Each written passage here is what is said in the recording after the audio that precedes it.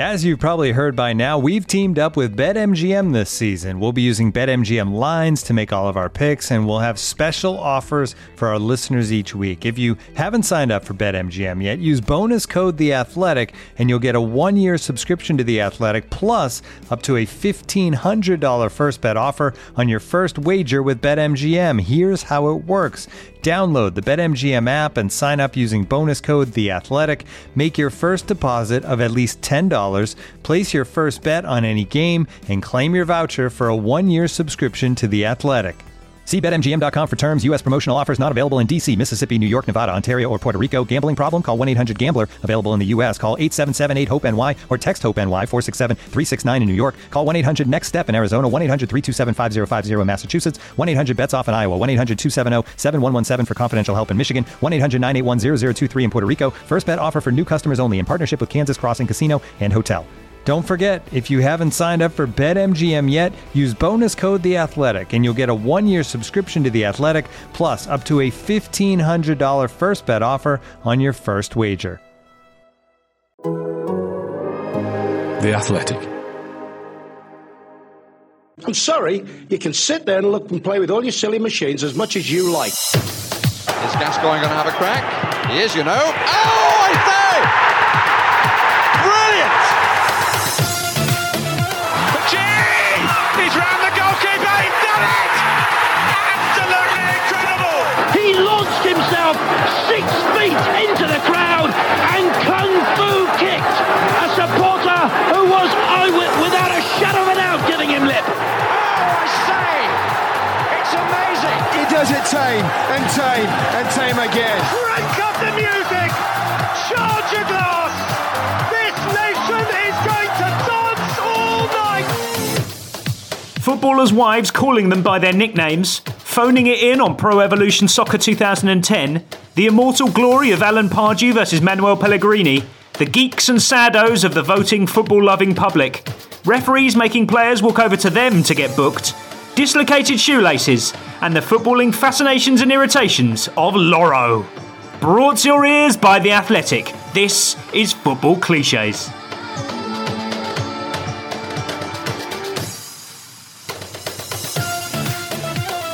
Hello everyone and welcome to episode 169 of Football Clichés. I'm Adam Hurrey and alongside me for this one is Charlie Eccleshare. How's it going, Charlie? Very well, how are you?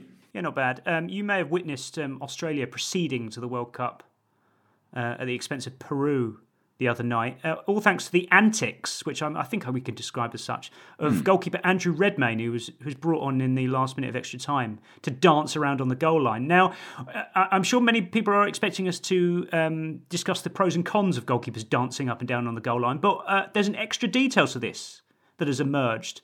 Sam Gowland, who was at the game, tweeted that I was at the match and I think it's been overlooked that the Peru keeper had instructions written on his water bottle for the penalties. At the first chance he got, Redmayne threw it into the stand behind the goal. Well, that's sensational behaviour. I mean, the referee couldn't get involved there. It's not like you could book him for it, could you? Ungentlemanly conduct? I don't think it is. I don't think it falls under the remit of anything. But Alex D goes on to ask, has anyone been kicked out of the Goalkeepers Union before? I feel like this could be the clincher. That is a brilliant, brilliant question. Yeah. Although, is there a sort of respect amongst the goalkeeping fraternity for this and, you know, for doing whatever you can to get an edge? I think if one goalkeeper has the bottle and the one doesn't, then I think it's fair to level it up by chucking the bottle into the stands. As I say, it's not against the rules of the game, so it's absolutely fine. Joining us for Mesut Haaland-Dix this time is European Cup winner, former Match of the Day pundit, former moustache haver, and one-man promotional vehicle for Zara's shirts with the massive two-tone collars circa 2012, it's Mark Lawrenson. Hello. How are we? I can't believe, am I only 169th? What does that say? It just took a lot of time to negotiate with your people. That's how long it... I don't have people. I am from Preston. I do not have people. Glad to hear it. Hugely important formality to begin with. May we call you Loro? It's just yes. I feel like I physically can't call you Mark. No, no one calls me Mark. No, even better half doesn't call me Mark. So no, just call me Loro. Really? Your wife calls you Loro? Yeah. Hey, listen, just listen. Just on that, I was at the railway station in Runcorn the other week, and Rushy was there with his missus going to London, and his missus calls him Rushy. which I felt really funny. And then I suddenly thought about it and thought, well, hold on, you're better off calls you Loro. So, hey ho. By the way, he was in first class and I was in boot class or standard or whatever it was. About right, isn't it? Sounds about right to me. I would think you're a defender. That's just how things go, unfortunately. Exactly. But Charlie, if anything, this kind of demonstrates just how strong the tradition of footballer nicknames are. That, if it pervades into marriages. Yeah, totally. I mean, when I joined the Zoom, I said hi, Mark, and it felt so wrong, and now it feels even more wrong. So also call him Your Highness or something like that. Yeah. Your lowness. It's a topical time to have you on this podcast, Loro, because famously now, Loro's Predictions on the BBC is no more. That's a real landmark for football culture, this, I think. Dear, I don't. I'm delighted. Used to drive me mad. And the thing is, I never, ever looked at the league table of form. I just, the guy would ring me up, Chris would ring me up, God rest his soul. He's probably lying down in a darkened room as we speak. And we just whizzed through it. But I would remember, obviously, the last one or two results. But, it was time to go all round, to be honest with you. 25 years. And, onward and upward or downward. You did get the best BBC leaving gift there is, though. A lovely montage. A truly great montage as well. Yeah, Klopp was on there, wasn't he? I think a few others. Tony Blair, I think. Klopp did a really good job of pretending to know who you were. That was good. Oh, absolutely, totally. 100% brilliant. I mean, he does know who I am, but he just doesn't know my name, which, fair enough. As I say, it feels like a cornerstone of modern English football culture is no more. But now I fear, Charlie, for Garth Crooks' Team of the Week. Ooh, they can't get rid of that too. That's it. My license. They can. There's nothing sacred. Yeah, I know.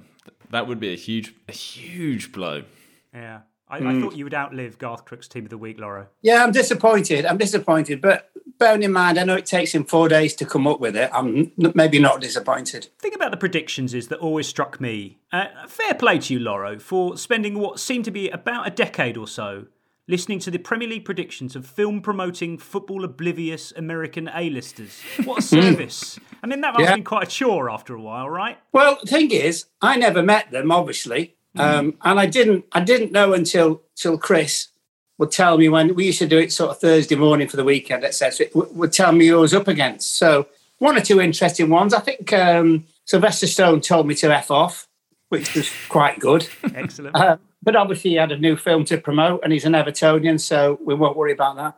No, it was good. It was good, but it was mostly kind of up and coming bands that I'd obviously never ever heard of and still haven't. Loro, how did you originally get that gig? Were you thought to be a particular clairvoyant, or No. why you? I think I was the last man out the BBC one night, turning the lights off and locking the doors, and they thought, there's the man. I don't know.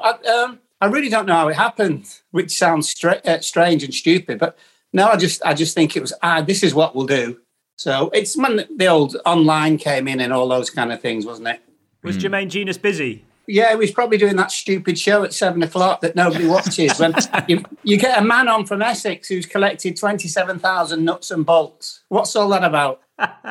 But Charlie, I mean, it feels like I'm joking about the cultural reach of Loro's predictions, but let's not underestimate it. I mean, Loro, at one point you had West Ham fans singing "Loro, what's the score?" at you. I mean, this is something that actually genuinely annoyed a body of football fans. Yeah, but the irony about that is, I would say my best mate in football currently is Moisey. So it was a little bit. I think I started saying they're going to get beat, and they kept winning. And I thought, you know what? Because he's my mate, I'll keep saying they're getting beat. And they obviously started winning because he's had 2 really good seasons. So. It was just all fun. The best one was many years ago. I think it was a very, very cold February. Aston Villa played at home, and I've been working for Radio 5, I think, doing the co-com. Came off late, shivering, going to my car, and I saw this fella come up to me, very well dressed, pitch black, obviously. And he said, Mr. Lawrenson, could I have a word with you? And I thought, yeah. He said, I do your predictions. And I thought, okay. And he said, I have to say, you've lost me a lot of money.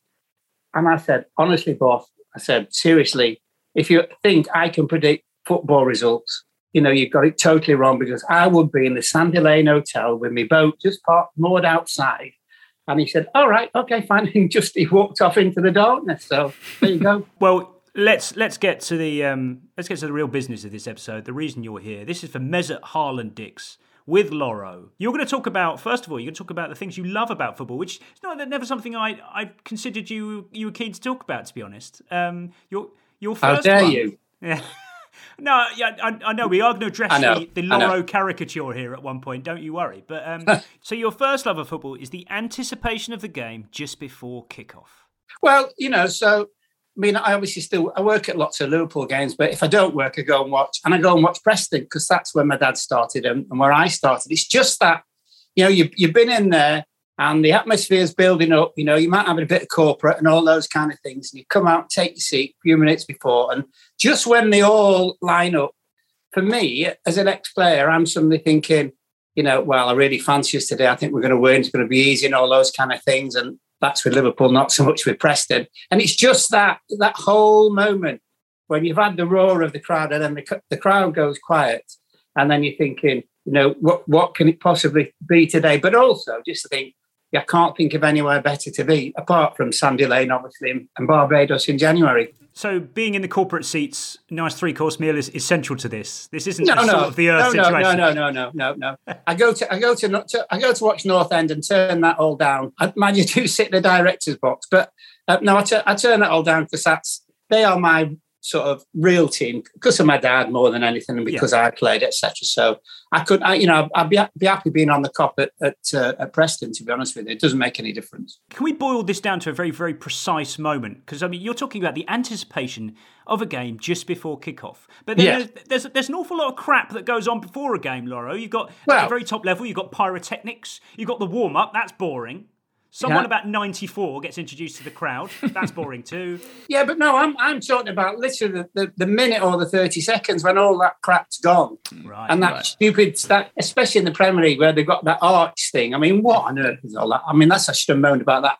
What on earth is all that about? But it's just that the realisation you're going to have a game of football, and although you expect the team to win, especially if they're good, it's that realisation that really you don't know what's going to happen. And that's, I think it's the best thing about football at any level. It really seriously is. And it's just like, you can get some mad results, as we know, can't you? Did you feel that as a player as well? No, I was too busy wetting myself. Well, it's a similar feeling, I imagine. The anticipation. Yeah. Well, at least it was on a February day. At least it was warm, wasn't it? It was just total nerves. That. I mean, I remember telling myself one day it was a European Cup semi-final. I think it was Dinamo Bucharest at home. And you're always nervous. And the footballers who tell you they weren't and aren't nervous are lying to you. Absolutely total 100%. But this particular time I'm thinking, I don't know why, I was just a little bit skitty. And I took myself off the old, under the main stand at Liverpool. I used to go in the treatment room, no windows in it, and then everything like that. And I used to try and do the crossword before I used to go out and play. Well, no, because you're in there so early, and I was bored with it. And, some of the lads would be ready at 2:10 for a 3 o'clock kickoff and all that. I'm thinking, why would you be bothered with that? So I used to do that. And I just remember I sat myself down and gave myself a really good talking to. And I went, look, nobody's going to die. That thing about making a mistake, especially when away goals counted, nobody's going to die. So just get on with it. And then I was all right. Oh, fair enough. That's very good perspective. Rather unfairly, Loro, you kind of ended up with a kind of reputation as someone who didn't really find football very exciting in some people's eyes. Now, would you say that's actually unfair or not? Yeah, I love it, but I don't go over the top about brilliant pass, brilliantness, brilliance in football is like somebody going past 3 players and smashing it in the top corner or a save. It's not all the time, and I just think yes, it's entertaining, but it's a game. There's mistakes and. If it was brilliant, I used to say it was brilliant, but I didn't see too many brilliant games in all honesty. But loads of very good games. Listen, you can appreciate top players, and I think I did that. But you also put them away if obviously they don't do very well. Oh no, too right. But with that in mind, here's the first clip I've got to play in this episode, because this is from Pro Evolution Soccer 2010. Oh my God. And I have to say, I'm really sorry, Loro, but this does not sound like something you would say at all. What a time to grab the equaliser. The fans are delighted. Oh, in for more drama though. Football at its best. Come on. Right. Absolutely stealing a living. Right. Football at its best. I was stealing a living. But so we used to do that in 3 days. Yeah. Okay. In a place in Soho that felt like you should have been in a bathhouse. It was that warm. Oh, right. And the words were written by a Japanese gentleman, I do believe. And suddenly, when you start reading them before you actually say them, you thought, I'm going to change it. And then I suddenly thought to myself, look, if you start changing all the words here, you're going to be here 5 days, let alone 3 days. And you're only getting paid for 3. So just get on with it, which is what I did. Laura, I remember speaking to John Champion actually, and he said that some of the time, because he did the pro commentary, some of them were. He did tweak some of them because they were even more bizarre than they came across. But there was one I remember you saying, and you may not remember it, but it became legendary amongst my friends at universities. We played it a lot about all they need now is for a piano to drop out of the sky. It made no. We were always baffled by it. Do you remember saying that? And do you have any idea what that was meant to mean?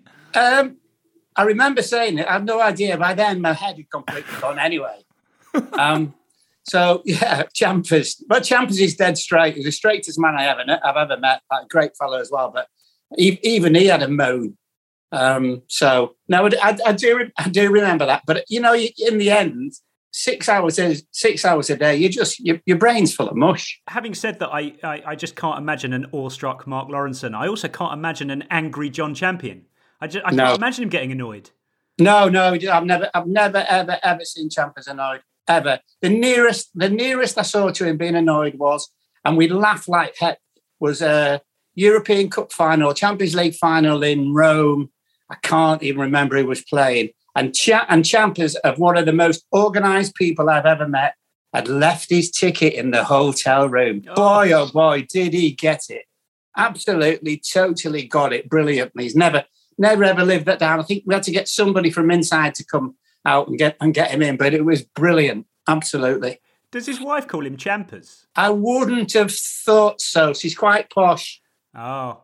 So of all the surnames, Charlie, to be shortened into a nickname, I would have thought Champion would at least remain intact. But no, nothing is sacred. Champers doesn't feel quite as ingrained as your Loros, your Rushies, your Righties. Yeah.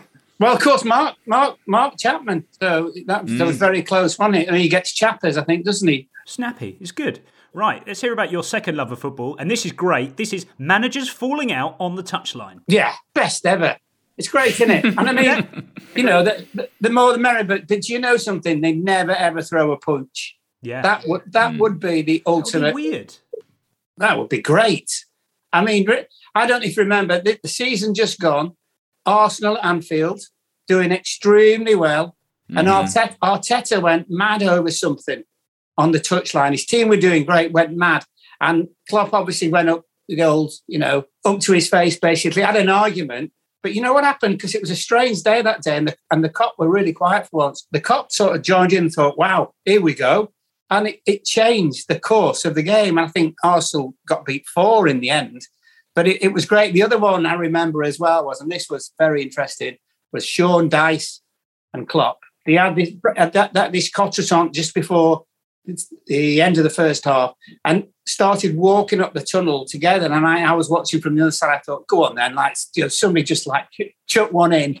But I don't think you'd be fighting Big Sean, would you? But I love all that stuff. It's great, isn't it? I honestly, I'm trying to imagine, Charlie, 2 Premier League managers at trading punches. I can't imagine what stage of civilization we'd have to get to for that to happen. But this is a great footballing subgenre. I'm so glad you've picked this. And a couple of examples that I've noted down, which I didn't actually plan for this, but they seem to have fit into a separate subgenre, which is English managers having a go at foreign managers because they think they can get away with it a little bit more. The first one, and I think this, Charlie, this is to me the ultimate of the subgenre, which is Alan Pardew versus Manuel Pellegrini, which contains the immortal line, "Shut your noise, you fucking old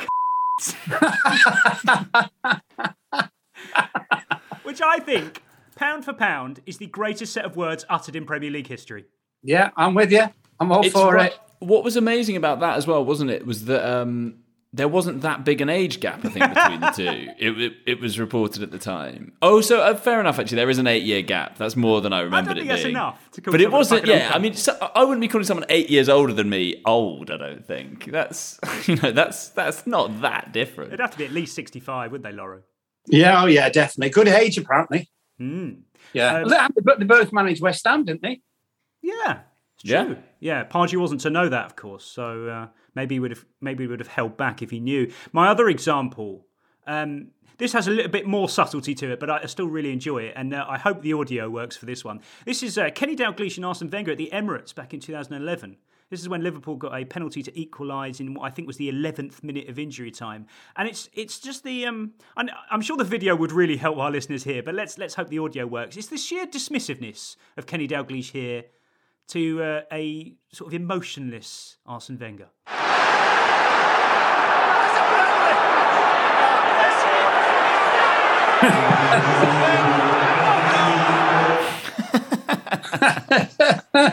Superbly delivered, and I think technical areas, I feel like, of course we should frown upon this and not encourage it, but technical areas, if it's the best place for it to happen, isn't it? Contained.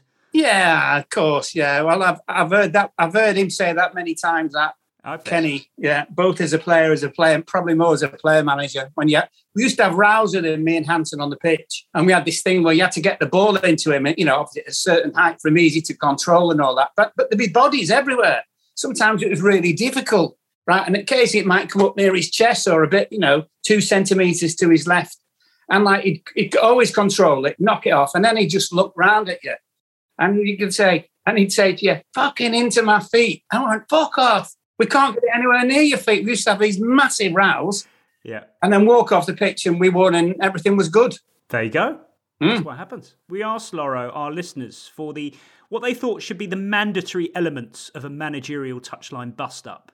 I quite like this one. This is the first one from Ross FJ. He says, one or both of the managers knows that the barrier of the fourth official will keep them safe. It's amazing. This is where the fourth official really comes in handy, Laura. It's just they become this kind of human shield for two managers who, as you've already said, aren't going to throw a punch, but they do want to get as close as they can. So it's kind of hold me back, sort of looking over the fourth official's shoulder like... It's hold me back, please, basically, isn't it? But, that. And that's another thing, fourth officials, what actually do they do? And I just wish somebody would actually have a proper fisticuffs on the line. That would just be sensational. But it seriously would. I'll tell you what would be really interesting as well, whether you got sacked by the owner of the football club. What do you think? Or rewarded. There was... the reward is probably that you don't get sacked. Yeah, the closest, though, was Wenger and Mourinho. They almost... it wasn't punches, but it was kind of... the closest kind of physical contact. Listen. And our friend Alan Pardew got involved with a player, didn't he, famously? Oh, did he? Well, yeah, David Myler. Wenger and Mourinho, no, there's no chance a punch would ever be thrown between those. Absolutely. No. Who would you back in that fight, Lauren? I think I back Wenger. He's got a better reach, isn't he? He's very tall. This is very important. Tall man. I think Jose would be running. I think a lot of people were quite surprised when Wenger sort of gave Mourinho so much of a shove, but it's the sheer reach of the lever of that arm. Don't underestimate it.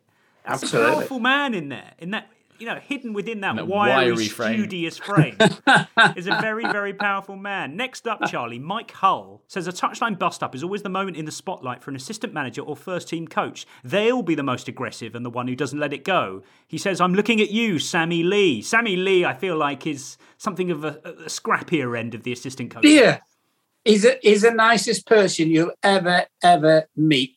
And when he gets excited, if you thought he spoke quickly when it was normal. Yeah, I wonder if this is skewed slightly by that famous picture of him with Roy Hodgson, where he is leaping out of where they're both him and Hodgson are leaping out of the technical area when they're at Liverpool, and it's he does look very much in that attack dog kind of mould I think Mike Hull's getting at. He'd have licked you to death. But that's the job of the assistant manager generally, though, is it's to be the kind of bad cop, isn't it? To go in there and, especially in these particular scenarios, Laura, it's to go in there and do the damage because the manager can't do it. No, and the other thing as well is you're very aware that the players hear the manager's voice day in, day out. on occasion. Obviously, the bad cop voice was good. I remember Joe Fagan, before he was manager, when Bob Paisley was manager of Liverpool, we had only two occasions where he went absolutely bananas in the dressing room. And it was full of Dalglish, Souness, Thompson, Hansen, all the old stages and the new stages and everything. And you couldn't hear a pin drop. It was like, wow. But he was also very, very clever. One other occasion was, and he didn't go mad. He just came in. I think we obviously getting beat or got beat by somebody. And he just said, I'm looking around this room and there are people not doing it. And you know what you do? You ask yourself, you think, the first thing you say is like, Christ, does he mean me? So he's got the whole bloody room thinking, does he mean me? That absolutely works. Treat that one.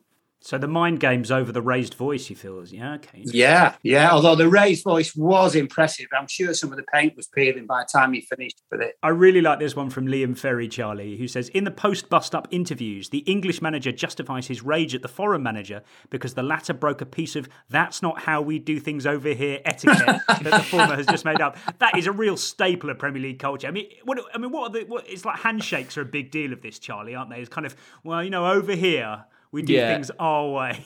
Or things like that, or things like talking to the ref in a certain way, or asking for a player to be booked, or getting too involved. I mean, this is where the famous Ferguson, he comes in from Japan about Wenger. Yeah. I mean, that was a very much, that's not how we do things. It was all rooted in that's not how we do things over here. I think my favourite example of, it's a very subtle one, but my favourite example, Loro, of managers complaining about how we do things over here is when I think it was Phil Brown, who was then Hull manager, complaining about Cesc Fabregas coming on the pitch at the Emirates wearing jeans, as if that was some sort of law that he'd broken. Only Europeans would do that. Can't do that over here. It's true, though. Well, thing is, as well, I mean, the former Hull manager, he thinks he's quite trendy, doesn't he? And by the way, and if you wanted an Alsatian to be with you as a manager, would you remember Brian Horton? Oh, yeah. Yeah. Well, Brian was with Phil. And Brian is an Alsatian, I'm telling you, but he gets mad like every other minute. The other one I'm thinking of is Rui Faria, Mourinho's number 2, and he was seen as his attack dog. I feel like he was just employed just for that purpose, Charlie. Probably was that way. Just get another one in if he gets sacked or something. But the thing about him is, you just knew he was never going to punch you. Right. You knew if you even raise your eyebrow that he'd scuttle back and sit on the bench and pretend to be talking to someone else. He was, I think, cowardish, I would say. This sounds amazingly like it's from personal experience, which is an image that I'm really enjoying. No, I never fell out with anybody, to be honest with you. Never, ever. I didn't even moan at referees, I don't think. As far as I know, probably they'll say different, but no. Interesting that you say that, because speaking of fallings out, Loro, now Guy Mowbray's already had his say on this, but could you tell us the story behind your alleged falling out with Guy Mowbray live on TV at the 2010 World Cup? Well, there wasn't one. Sounds like there was. Should we listen to it? I think we should. No, listen to it. Yeah, please. Odd man out in the Spain 11 in that he doesn't play for Barcelona or Real Madrid. Oh, that he's not very good. You can say that. Just did. Oh, is he joking? It's a great tackle, this by, I think it's Xabi Alonso. He wins the ball. What's wrong with that? You're supposed to say nothing. I am saying nothing. I'm sorry, Guy. I think Spain need to change. It's powder puff at the moment. You're right. Fine. Thanks for asking. Come on in. What happened? Nothing. Absolutely nothing. I see him loads because I spend a lot of time in York, which is where Guy lives. So we have beers together. And I think he was asked about it and he said the same thing. But if there'd been a difference of opinion between the two of us, I would have said, but nah, he's just a good lad. Oh, I don't doubt it. Don't doubt it for a second. This is the truth, according to Guy Mowbray, Charlie. Guy says he dropped his pen, hit his head on the desk on the way down, hit his knee on the desk on the way back up. So he was in sort of double agony. So Loro was sort of just looking across at him saying, what's the matter with you? So, but of course we didn't know that. So all these years, All these years I've assumed that there was this massive on-air falling out in the midst of a gruelling World Cup schedule. But it turns out it wasn't. Disappointed. Well, listen, the fact I asked him, is he all right? Obviously then realised that he had it hit his head or his knee or whatever, because he's never short of words. I didn't realise. I honestly didn't realise. So it is what it is. Like something of a married couple there, though, Loro. I mean, but that's the co-commentator-commentator relationship, right? Not my type, I'm afraid. But too much Yorkshire in there. Yeah, fair enough. This episode is brought to you by Michelob Ultra, the official beer sponsor of the NBA. Want to get closer to the game than ever before? Michelob Ultra Courtside is giving fans the chance to win exclusive NBA prizes and experiences like official gear, courtside seats to an NBA game, and more. Head over to MichelobUltra.com/courtside to learn more.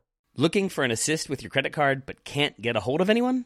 Luckily, with 24/7 US-based live customer service from Discover, everyone has the option to talk to a real person anytime, day or night. Yep, you heard it right. You can talk to a real human in customer service anytime. Sounds like a real game changer, if you ask me. Make the right call and get the service you deserve with Discover. Limitations apply. See terms at discover.com/creditcard. Looking for an assist with your credit card, but can't get a hold of anyone? Luckily, with 24/7 US-based live customer service from Discover, everyone has the option to talk to a real person anytime, day or night. Yep, you heard that right. You can talk to a real human in customer service at any time. Sounds like a real game changer if you ask us. Make the right call and get the service you deserve with Discover. Limitations apply. See terms at discover.com/creditcard. This episode is supported by Season 3 of FX's Welcome to Wrexham. Celebrity owners Rob McElhenney and Ryan Reynolds' small-town Welsh football club has finally been promoted into League 2 after 15 seasons in the National League. Dedicated staff and supporters celebrate the city's return to glory while bracing for the newfound challenges that come with being in a higher division. Will Wrexham AFC stand up to the challenges and rise again into League 1? FX's Welcome to Wrexham premieres May 2nd on FX. Stream on Hulu.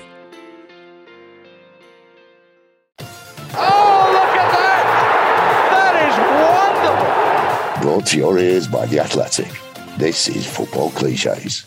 You're listening to Mesut Haaland-Dix with Loro. Now, Loro, it's time for the exciting part. This is where you're going to tell us about your irritations of football, which I feel like is much more up your street, isn't it? Let's face it. I don't know what you possibly mean. Your first one is pre-match press conferences. Waste of time. What's that? Listen, every single one. So you're playing against Crystal Palace and Yeah. Alan Pardew is a fantastic manager. He's done really well with the team. It's absolutely totally bollocks. It's just like we're going to stuff them 5-0. They're a pile of crap, and and north of Watford, they're useless. So do one. Charlie, from your professional perspective, are they a waste of time? I'm inclined to agree with Loro. I mean, Loro is certainly not alone in this view. There are many people in the industry who share this. I mean, it depends who it is. I think a lot of the time they are, and I've been to ones with managers where you all know it's a waste of time. Mm. There are some who are more interesting and there's something worthwhile that you get from it. But it is a very strange convention. And the whole thing as well, that you're all sat down while they're raised up and you're sort of looking up at them. It's there's a lot of things that when you take a step back, you think this is quite weird, actually. It's quite like being at school with a kind of headmaster and you have to look at them. Do you know where this stems from, though? Fergie. Fergie told a lot of, the young managers that say you're playing on the Saturday, the Friday lunchtime press conference is your time to actually get things off your chest. And basically had nothing to do with the team you're playing. It's just you've got to get something off your chest, which actually I think probably was good advice. Mind you, he must have been doing that every week, getting something off his chest. No, they've definitely moved away from previewing the game. I mean, often you'll be at one and then there'll be one question on, what do you make of Brighton? Yeah, they're doing really well. But everything else is, as you say, it's just kind of side issues and tangents that they want to talk about. The managers hate it. Oh, yeah, definitely. And by the way, but the managers who say, I'll do it at 8:30 in the morning are basically saying, this is a pile of shit. But if you're willing to turn up at 8:30, leave me home at 5:30 and listen to my crap, good luck. I do feel like there's at least a hierarchy going on here, though, Charlie. I mean, Premier League pre-match press conference, I understand why they exist. They're part of the news cycle. You have the weekend games, so you might as well have a bit of a catch-up on Friday, like, as you say, to chat about general issues as well as the upcoming game. So the Premier League ones, they're kind of set in stone. I get why they happen. Pre-Champions League group games press conferences, I think, are where it starts to get very silly, because you have two very irrelevant players that get kind of put up, and they give the ultimate Champions League chat of, great tests. These are the stages we want to play on, and this is the dream I've always had. So there's that. That's like mid-table. And then the real pits, Loro, I think is pre-international friendly press conferences. I mean, what would we ever learn from that? No, nothing. I mean, you might occasionally get somebody just drop it. Well, I'm going to start with X. But it's just so bland, so bland. And also, I think with the players that they put up as well, they're frightened to even speak, because if you're not a regular, say, playing for England, what are you going to say? I'm really looking forward to it. It's like, really playing for England? Good luck. That's true. Right, let's go on to your second irritation of football. This is magnificent. This is very, very specific as well. This is referees making players walk over to them. Tossers. 100% tossers. All right, you've committed a misdemeanor and you're 5 yards away. You do not want a referee just stood there saying, "Come here and speak to me." You just want to slap him. So, I mean, you know what as well, and this is a big thing of mine, it's normally the small ones who do it. Okay. Yes, very much so. Any in mind? Yeah, Mike Dean. Or as the boys call him, Pearland. But good. Yeah, good. I don't. If you're going to book somebody or tell them off or do it, just go and walk over and do it. It's one of them. Everybody's watching me. Aren't I good? I'm going to book this fella. They think I'm marvellous. Fuck off. Just do it. Laura, you said before about how you wouldn't even have a go at a ref, but surely you would give them sarky comments and that sort of thing. I mean, no. I can't imagine you resisting that. I didn't. I honestly really didn't. It's like something daft, like me and Hansen wouldn't even run down 60 yards and congratulate somebody that they scored. We'd be stood there thinking, well, that's 2 sprints that's 2 sprints less we don't have to do. Live a little. Conserve your energy. What's the point of running down there? It was the Arsenal player who scored against his old club who ran 300 yards. Adebayor, yeah. What a tosser. What? I just don't get it. But no, I very rarely spoke to referees, to be honest with you. I didn't see the point because they never changed their mind, did they? Grammar school education, obviously, I was a step ahead. Yeah, you're at the vanguard of marginal gains and this sort of thing. There you go. Not doing extra sprints, so that never conserving your energy. See, up there for thinking, down there for dancing. Very much so. The best person I ever played, though, for moaning at referees and talking to them, Sir Bobby Charlton, manager of Preston when I was a kid. And honestly, and the referees, they bent over backwards for him. Something like, he'd say, "Oh, ball, yes, Bobby, no," but it was amazing, honestly. Amazing. It was wonderful to behold. Whatever he said to them, he just agreed. We did win many games, though. But it is interesting that you've chosen this very specific type of refereeing body language, because, Charlie, to me, the referee demanding that someone come over to them is the ultimate display of refereeing authority, for better or worse.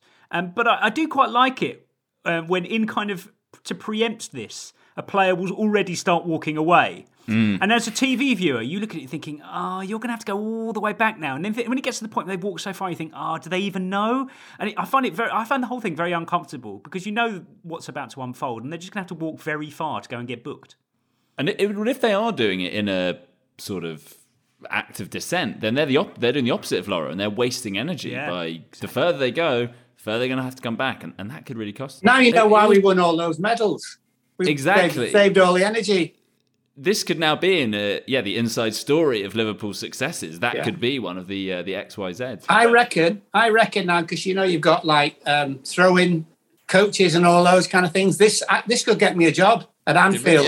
Start walking over there and stop. You stay where you are. That'll be I thought good. you'd had your fill of being a specialist coach hired in the Premier League era. Never. But have you considered the opposite phenomenon to this? The referee shooing a player away, which I really like. It's this very specific movement of the hands. Did you ever get shooed away? That must be more annoying, surely. Well, no, I don't. Go away. I don't think I did because I was very rarely in trouble. Although said the man who was the first person ever for Liverpool to get sent off in the European Cup. But that was a stitch up in Bulgaria. Oh right, I see. Yeah, stitch up him chasing the game. Bruce Yant had his best game when we were chasing the game, and I tackled this guy over on the far touchline, right in front of the linesman. Linesman raised his flag, and the referee came over and sent me off. And on my kid's life, I'm like, what? I tackled him, and he fell over. And they reckon I'd struck him in the face. So I came off and Bob Paisley said to me, did you hit him? I said, boss, honestly, I just tackled him. I said I was nowhere near his face. So we went to UEFA and asked if the Bulgarians would send us the footage of the incident. And guess what? It never, ever came. And I got a 2-match ban. Oh, Loro. It's in the North Sea somewhere, unfortunately. Yeah. Of course, this isn't the first time you've expressed your distaste for footballing authority. Here, everybody, is another slice of Loro gold. This is Frank Lampard's goal that wasn't versus Germany in 2010. Milner, Defoe, that's a lovely touch. Lampard! Brilliant! It was in, no! That surely crossed the line. It's not been given. It's big in. Here we go. It's so far in. Was it FIFA.1? Technology. Thanks very much, Sepp Blatter.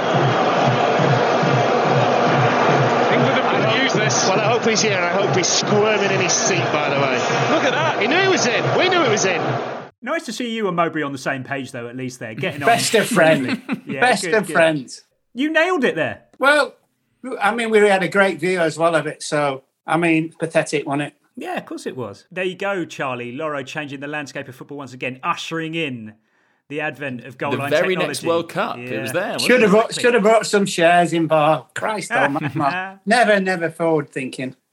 Right, so let's just recap briefly. We've talked about the anticipation of the game just before kickoff. We've talked about managers falling out on the touchline. We've talked about pre-match press conferences. Referees making players walk over to them. Yeah, slightly annoying, but we haven't quite got to the essence of Loro yet. We haven't hit peak Loro. We haven't cut to the very core of your DNA yet until now, when we want to talk about players squealing after they've been tackled. Do you remember Drogba? Yeah. West Brom away. Right, Brian Robson, I think, managed West Brom at the time, and somebody caught him. And to say he died was an understatement. And he squealed. He's 6 foot, bloody whatever, and made of whatever. And how pathetic is that? I'm told that John Terry on the Monday after that game had a word with him and said basically, we don't do that. So, oh yeah, there you go. There's the classic one. But yeah, I mean, what's that? It's that. I really, really don't get it. I mean, I'd love still to be playing because you just slaughter somebody, wouldn't you? Yeah, it's true. You'd have to. You just have to slaughter them. I mean, and unfortunately, when someone's seriously injured, they ain't squealing. And we all know that. And you just know there's that moment and everybody feels it. But the ones that are like, oh, my God, do me a favour. Well, let's delve into this because this to me is the most fascinating one of all. But I'm glad you mentioned there Drogba's height as some sort of reason about why he shouldn't go down squealing. How tall? What's the shortest you can be before it starts to genuinely hurt? What, 5'11"? Is it over 6 foot? You're not allowed to be hurt. What are we talking? Let's go 6. Okay, 6 foot. Anything under that's fine. Squealing is allowed. Yeah. Because normally you're probably a little bit skinny and not the most muscular. This is great. Charlie, do you know what? For a second I was worried we weren't going to get the full Loro experience, but now we have. This is great. So I've left the best slice of Loro till last. This sums up your... this is worrying me. Your genuine and understandable disdain for this mini footballing phenomenon, a modern phenomenon as well. This is the 2018 World Cup, France versus Australia. Lucas Hernandez goes down near the corner flag. Got a bit of a squeal, didn't we? Look, what is all that about, please? Yes, it's a foul. Dislocated shoelace. Yeah! I couldn't think of a more Loro diagnosis. Yeah. Dislocated shoelace. It really is perfect. Well done. Thank you. I'm obviously at my best in World Cups. Pity I've finished. So, Laura, do you find modern football more? Does it wind you up more than football used to? Or no, have you it always doesn't. Found irritation? No, it doesn't actually. Now I do think it's better. It's only the VAR bit that obviously gets to everybody, but I think generally it's better. I don't think we have too much squealing anymore. No, I don't. I really don't think we do. We have faint injuries, but we've had that for years and years and years, haven't we? And diving for pens and all that kind of stuff. But no, I think. I do think it's better, isn't it? Well, it's packaged. I mean, that's the only thing I could have had another moan out about it being packaged in the Premier League and all that Gardy and Sky and stuff. But I think it is better. I want to talk a little bit more about squealing, though. Whenever we rail against the noises that players make when they go down uninjured, there's an element of kind of masculinity that comes into it. But I think there's another angle to this. I think it's just simply learned behaviour.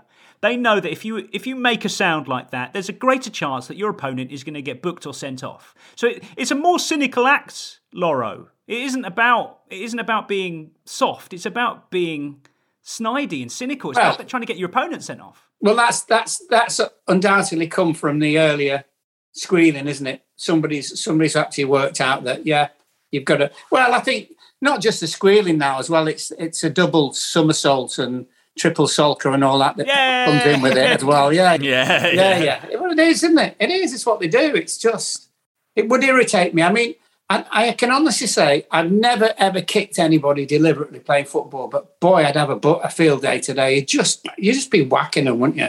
You really would. That does sound fun. Yeah. I'm glad you mentioned now the triple Salco, which I think is the cornerstone of proper football men describing how footballers go to ground too easily. We asked our listeners about other old school ways of describing a player going down too easily. Andy Barge, Charlie, says going down like a sack of potatoes. That is really the original and best, isn't it? Sack of potatoes. Yeah, that's the PG-13 version of as well. You'll hear a slightly ruder spin on that from the terraces. Yeah. But that's pretty core. Loro, we have completed your journey through your fascinations and irritations of football. Do you love football more as a result of this last 50-odd minutes? I absolutely do love football. I just don't like the cheaters and as you can gather. And I just like, get out there, be honest, play properly and obviously try and win. So that's never going to happen. But no, I love it because I even go and watch Southport where I live. And that's not a good watch. I can tell you, you got a sore neck by the end of that. So, but no, so it's been my life. So, just wish I'd obviously played cricket instead. Well, I'm delighted that you spent your time to share it with us. Well, I'm glad I'm 170th. 169th. Don't worry. Not that I'm moaning about that at all. You'll understand. It'll be Hansen next. We'll get Hansen. I'll tell you what, you won't. Oh, that's a shame. No. He's never done a thing, Al, since he finished. I miss him, Loro. Yeah, I miss him. Well, I still see him, but I do miss him. But, say hello from me. Yeah, I will do. Will do. Thank you so much for your time. I really appreciate it. Pleasure. Cheers to you, Charlie. Thank you, Laura. That was brilliant. Cheers. Thank you. We'll see everybody next week. Cheerio. The Athletic.